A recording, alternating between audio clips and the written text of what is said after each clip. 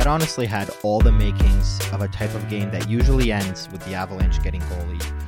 But it also reminded me quite a bit of late last season when the Avs were, on that late run in March and in April to secure the division title, where they were going into Arizona, going into San Jose, winning these big games, sometimes needing to claw back and win back-to-backs and take the Coyotes to a shootout, and all of these different ways that they had to win where, quite frankly, sometimes they maybe didn't deserve it. Not that today was that, but they always got the job done, and that's the key factor here for the Avalanche's victory Saturday night against the San Jose Sharks, 2-1 in the shootout, thanks to a goal from Mikko Rantanen. Of course, I am Aarif, Deen of Mile High Sports, and this is another episode of Hockey Mountain High, your go-to Avalanche podcast, presented by Superbook Sports.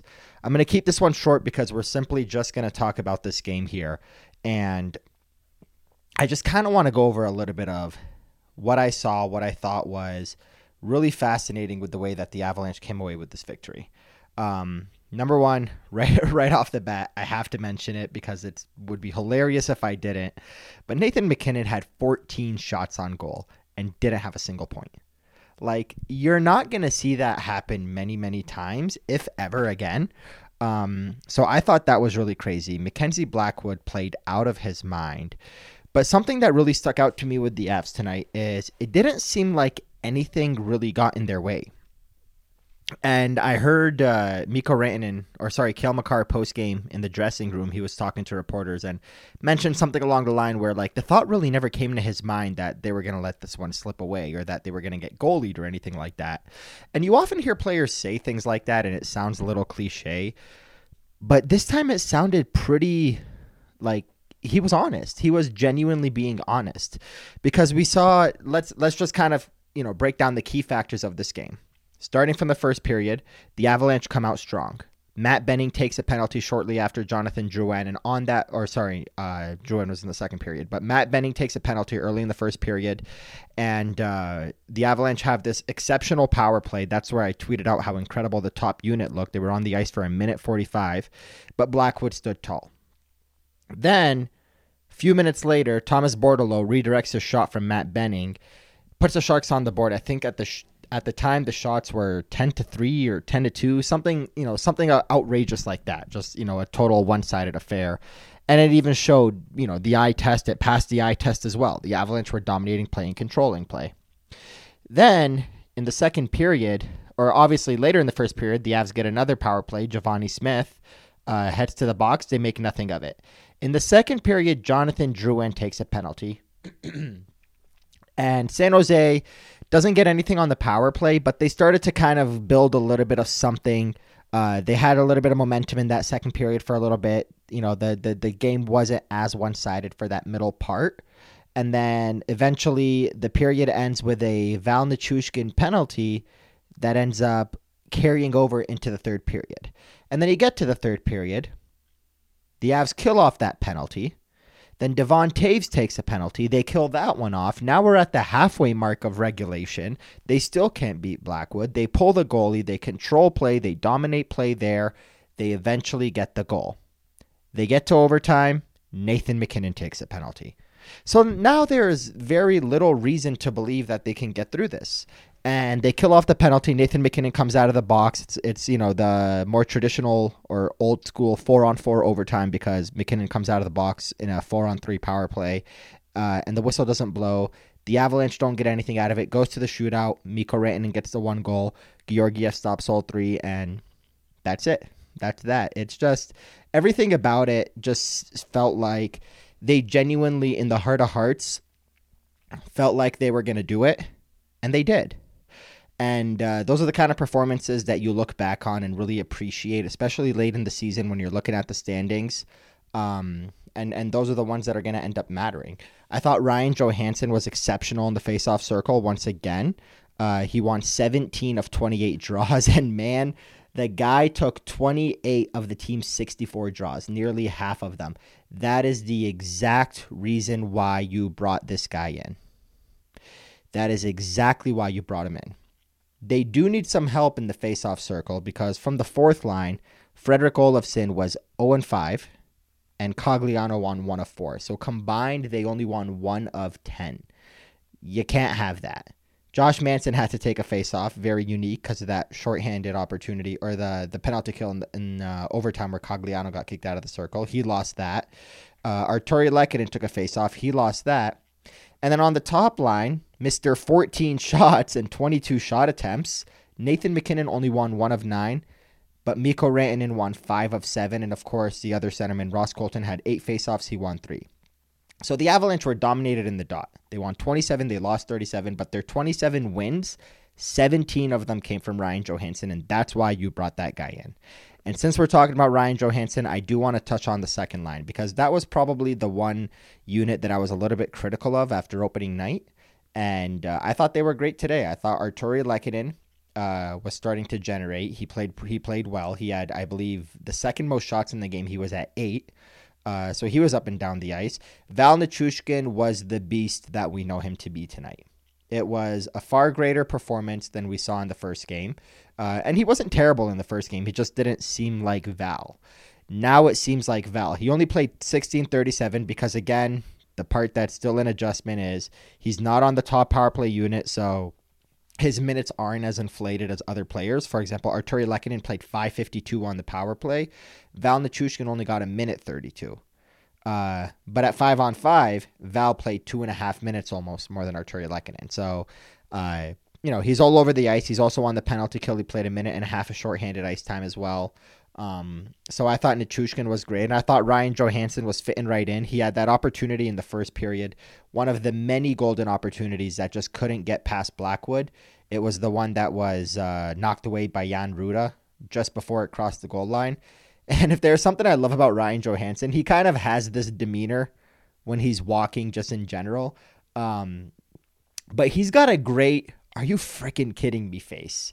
That face you make where you look up into the sky, roll your eyes, and just, are you freaking kidding me when Jan Ruda was able to knock that puck away? It's a funny thing to say, but Johansson's got a great, are you freaking kidding me face. So keep an eye out for that, hopefully, the next time he pots it home. But if he doesn't, keep an eye out for the reaction from Sir Ryan Johansson, who on the top power play unit was on the ice for 6 minutes and 28 seconds. Obviously, Cale Makar, 6:29. Nathan MacKinnon, 6:37. Arturi Lehkonen, 5:52. And leading the bunch, Mikko Rantanen, 6:38. And that unit just couldn't get one past Blackwood for whatever reason. But regardless, the Avs came away with the victory. Miles Wood, once again, 4 hits, leads the team. 11 minutes and 9 seconds of total ice time. We saw the return of Andrew Cogliano, and he was great. 11 minutes and 7 seconds, really brought an extra punch to the fourth line. Obviously, Logan O'Connor once again played big minutes on the PK. He had over 2 minutes of ice time on the shorthanded. And we saw Cogliano over 3 minutes. So, it started to level out a little bit from where O'Connor was in that first game, playing almost 4.5 minutes, I believe it was, because Cogliano missed the game and McDermott was in the lineup. For the centerman, for Fredrik Olofsson, I'm still not sold on him as a centerman. I don't think Jared Bednar is sold on him as a centerman, and I think that's something to keep an eye on. I know the Avalanche lack center depth, and that's kind of their big thing right now. And, I I often go back to it, and I think of Ben Myers and like this opportunity for him to be a fourth-line center on this team as soon as the Avalanche started to put their roster together. Because before July 1st, they went out and got Ryan Johansson and Ross Colton. And then on the 1st of July, they went out and got Jonathan Drouin and Miles Wood. From that point, before they ever signed Thomas Tatar, from that point, every single roster that I wrote down, I jotted down, I tweeted out, I put online, I thought to myself, it was always with the 4 centers being MacKinnon, Johansson, Colton, Myers. And I'm looking at Fredrik Olofsson struggle in the faceoff circle. I'm looking at a player that probably should be on the wing on this team's depth chart, playing center because Ben Myers couldn't grab a hold of that opportunity. And again, it's not the end of the Ben Myers experiment or the Ben Myers era of Avalanche hockey. I don't think it is. I still think he's got something there. But man, you got to be watching these games and thinking I let one slip past me, because Going into training camp, he was the fourth best centerman on the depth chart and just did not solidify that opportunity, and he had every opportunity to have it. During the game, I texted Peter Baugh, who's out, obviously, in San Jose and on his way to Seattle. I'm here in Denver. And I told him, contract and AAV aside, Nico Sturm would look real good as the fourth-line center on this team. And, that goes back to the Stanley Cup year.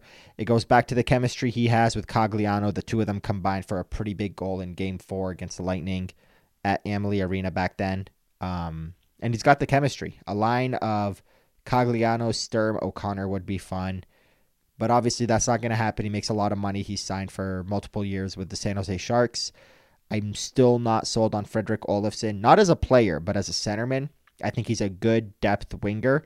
And if you had a fourth line center of, Ben Myers or whatever, then when you have an injured Cogliano for opening night, well, you can turn to Fredrik Olofsson and go with an Olofsson, Myers, O'Connor, for example. But you need Ben Myers to step up or another fourth line center. Which obviously I think, to me, if Ben Myers doesn't grab a hold of that spot by January or February or so, I think that's going to be the quote-unquote big forward move the Avalanche make at the deadline, assuming everybody stays healthy, Tatar, everybody kind of has their part in the lineup. I would imagine that aside from Kovalenko joining the team, I think a fourth line center would be their addition, and something similar to what they did with the trade for Nico Sturm a couple years ago. That was a big addition at the time, and that might be the kind of move they need. So we are only 2 games in the season, and I'm already talking about the trade deadline, but sometimes you got to look ahead, and I think the fourth line center position is something that they're already looking ahead about if Fredrik Olofsson doesn't really pick it up, which I have my doubts. Again, I'm not doubting him as a player. I'm just doubting him as a permanent centerman. So we'll see how that goes. We'll see if Riley Tufte gets an opportunity or if Ben Myers eventually gets a call-up. But with that, a couple of the guys to call out, I thought, like I said, I mentioned earlier, Miles Wood. I thought he was exceptional. I love seeing him skate. He's got one of the highest top speeds in the NHL. He's a really fast skater. And, man, I'm learning more and more each night why the Avalanche gave him a 6-year term and were confident in doing so. So shout out to him for another great game. Drouin was a little bit more quiet, but still, noticeable. Tatar was pretty quiet completely. He didn't have any shots. I think he only had 1 shot attempt. But that's the kind of player Thomas Tatar is. He's not coming in to play a Ross Colton or Miles Wood type of energy game. He's the kind of guy that puts up points. And when he's not putting up points, you might not even recognize or realize he's on the ice. And sometimes it happens. But in the end, the Avalanche got the victory. In the first game of the post-Devon Taves contract extension, he puts up 22 minutes and 28 seconds. He himself had 4 shots to go along with Cale Makar's 5 shots. And obviously Nathan McKinnon had 14. Mikko Rantanen had 3. Arturi Lehkonen had 8. So a lot of guys had multiple shots in this game. Nichushkin had 3 as well. But all around great effort. The last guy I want to touch on to end this quick post-gamer is Alexander Georgiev, who, when acquired by the Avalanche, what is it now, 15 months ago or so? A little over 15 months ago when the Avalanche acquired this guy, he had 58 career wins, and nobody really knew what the Avs were getting themselves into. They certainly thought they had an idea of what they were getting into, but I don't think anybody else thought this. He came here with 58 wins 15 months ago, and today he hit 100. His 42nd win in an Avalanche uniform. Last year he went 40, 19, and 5 or something like that, and he's already, 40, 19, and 3, I believe it was the totals, and he's already 2-0 this year. 42nd win, 100th of his career. So shout out to Alexander Georgiev. It's easy to talk about how great a night Mackenzie Blackwood had, because he did, because the Avalanche outshot the San Jose Sharks friggin' 52-21. But it's also worth mentioning that Georgiev, he faced a 2-on-1. He faced a couple breakaways. He obviously had some tip shots, one that beat him. And to have to stay that sharp and play that way and then have a 4-on-3 PK in overtime and make a save there too is not as easy as it seems. So Mackenzie Blackwood was exceptional, but you got to hand it to Alexander Georgiev, especially given the fact that it took 58 minutes and 34 seconds in regulation for the Avalanche to even get one past Blackwood. it was crucial for Georgiev from the 8-minute mark of the first period when Bordeleau scored until 18 minutes of the third period, so 50 minutes later, it was crucial for Georgiev to shut her down, and he did, and that's what the Avalanche needed to win. They are in Seattle Tuesday night for their first game against the team that eliminated them from the playoffs last year before finally coming home Thursday for that home opener against the Chicago Blackhawks. We're going to put an end to it here. I will talk to you guys in a few days.